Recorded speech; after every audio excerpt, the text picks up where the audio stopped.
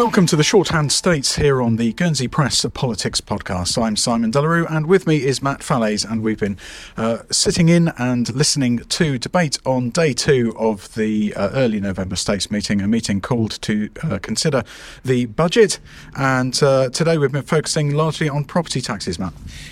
We have, and tonight we have to record this outside because we've been kicked out. Whereas yesterday we were able to stay inside and do this. And it's cold, so let's make this brief. So yes, property taxes. So there was more than one amendment from deputies trying to limit the increase proposed in property rates next year. So, in other words, there would still be an increase above inflation, but a smaller increase than Policy and Resources has proposed. And to put this in the context, it's one of the ways in which Policy and Resources have seen fit to rake in more money. In the absence of the GST, they've told us is necessary. Property taxes, compared to most parts of the world, they're pretty low in Guernsey, so hiking them up. There has already been for many years a policy of putting them up by well above inflation, but at this point deputies are coming in with motions to try and limit the extent of it. Yeah, and both of the amendments trying to limit the increases were defeated. Deputy Dalal had a narrow defeat, Deputy Roffey had a larger defeat. But I thought what was most interesting about debates on property tax today was there was this proposal from Deputy Roffey to limit TRP increases in future years, limit them to no more than inflation, until the states had established a scheme to allow older homeowners with lower or fixed income to defer their TRP payments. So the idea wouldn't be a requirement, but there would be an option for older homeowners to roll up their annual TRP payments and then have them paid ultimately out of their estate when they die. Now, I thought that amendment had a reasonable chance of success because in the past there has been this general acceptance that yes, TRP is going to go up because it's one of the few levers the states have to increase much needed revenue. But there would come a point where, particularly for low-income pensioners who are homeowners, the rate would become unaffordable and unreasonably unaffordable. But that amendment was defeated. I think he only got about 8 votes for that. There were 2 votes, 8 for one vote and 12 for the other. Yeah, so that was a very heavy defeat, and I think in the whole kind of tax picture in Guernsey, that's quite significant because what that implies is that the states are going to continue, ramping up TRP rates, and everybody is just going to have to pay it. There isn't going to be this kind of deferral scheme for low-income, older homeowners, and I think that's quite significant and could become quite a significant feature of future years' budget debates. Yeah, it surprised me because I've been covering debates now in the States for since 2006 and following them for a few years before that, and this vision of usually an elderly person living in a home that's been in their family for generations, who hasn't got a lot of money but obviously is resident in a property that will attract a high rate of TRP, is one that has been mentioned many times before, and this seems to be the first time that a group of deputies has consciously decided to move away from the sanctity of that. So we'll see how that goes. Of course, we do have to await the final votes on all of these proposals that are, whether they've been tinkered with or not during this debate. It'll all have to come out in the wash, as it were, at the end of it. As you mentioned, Deputy Dalal much closer with his, and another surprise to me in a way, because ultimately what Deputy Dalal was coming to the States with was a bunch of proposals to significantly increase property taxes well above inflation. But the reason he was doing it is because he was aiming for it to be just a little bit less harsh than what's in the budget. He was just being very careful to just tweak it down a little bit, just dial it down, which is why he came so close, but he still didn't quite manage it. And really it was on the basis that it was going to bring in I think £600,000 or £700,000 less each year, and the argument was, what are we going to cut in the current circumstances if we allow that to happen? So he narrowly lost that one.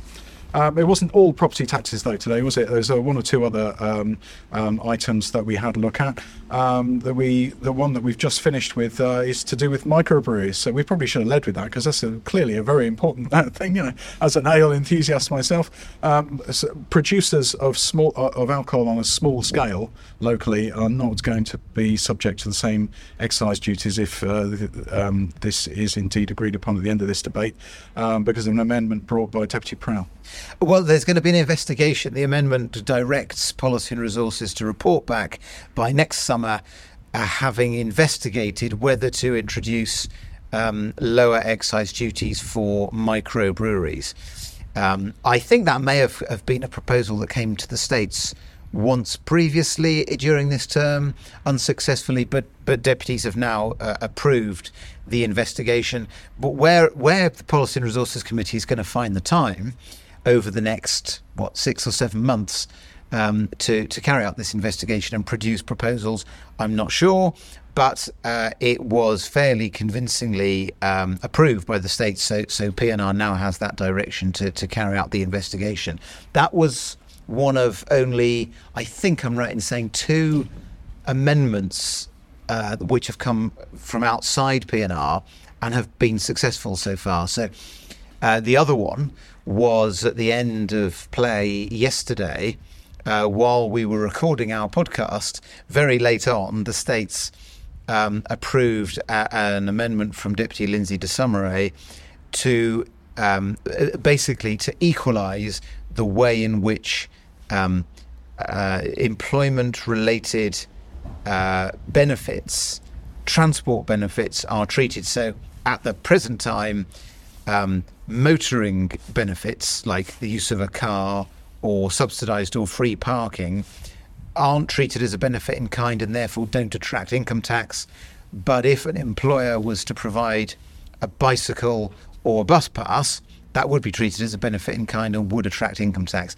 And she won an amendment to bring non-motorised transport benefits, employment benefits, into line with motorised benefits. That all sounds a bit complicated. I probably haven't. It sounds like a no-brainer. Well. I mean, yeah. Well, that's what climate concerns. Did it go? Was it gone through on the nod? Pretty much, there was some debate about it, but it was convincingly approved. Although a majority, slightly oddly, a majority of the members of the Policy and Resources Committee voted against it. I think there were only 4 votes against, and 3 of them were members of PNR.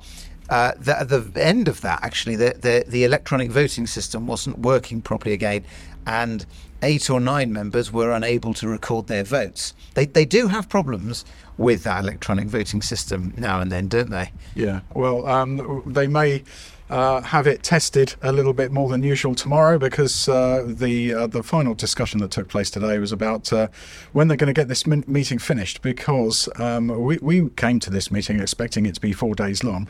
The bailiff, rather early on in proceedings, did point out to members that the space in which they hold these parliamentary discussions is actually required for court use on Friday, and it is actually officially a 3-day meeting, so therefore should finish tomorrow, Thursday.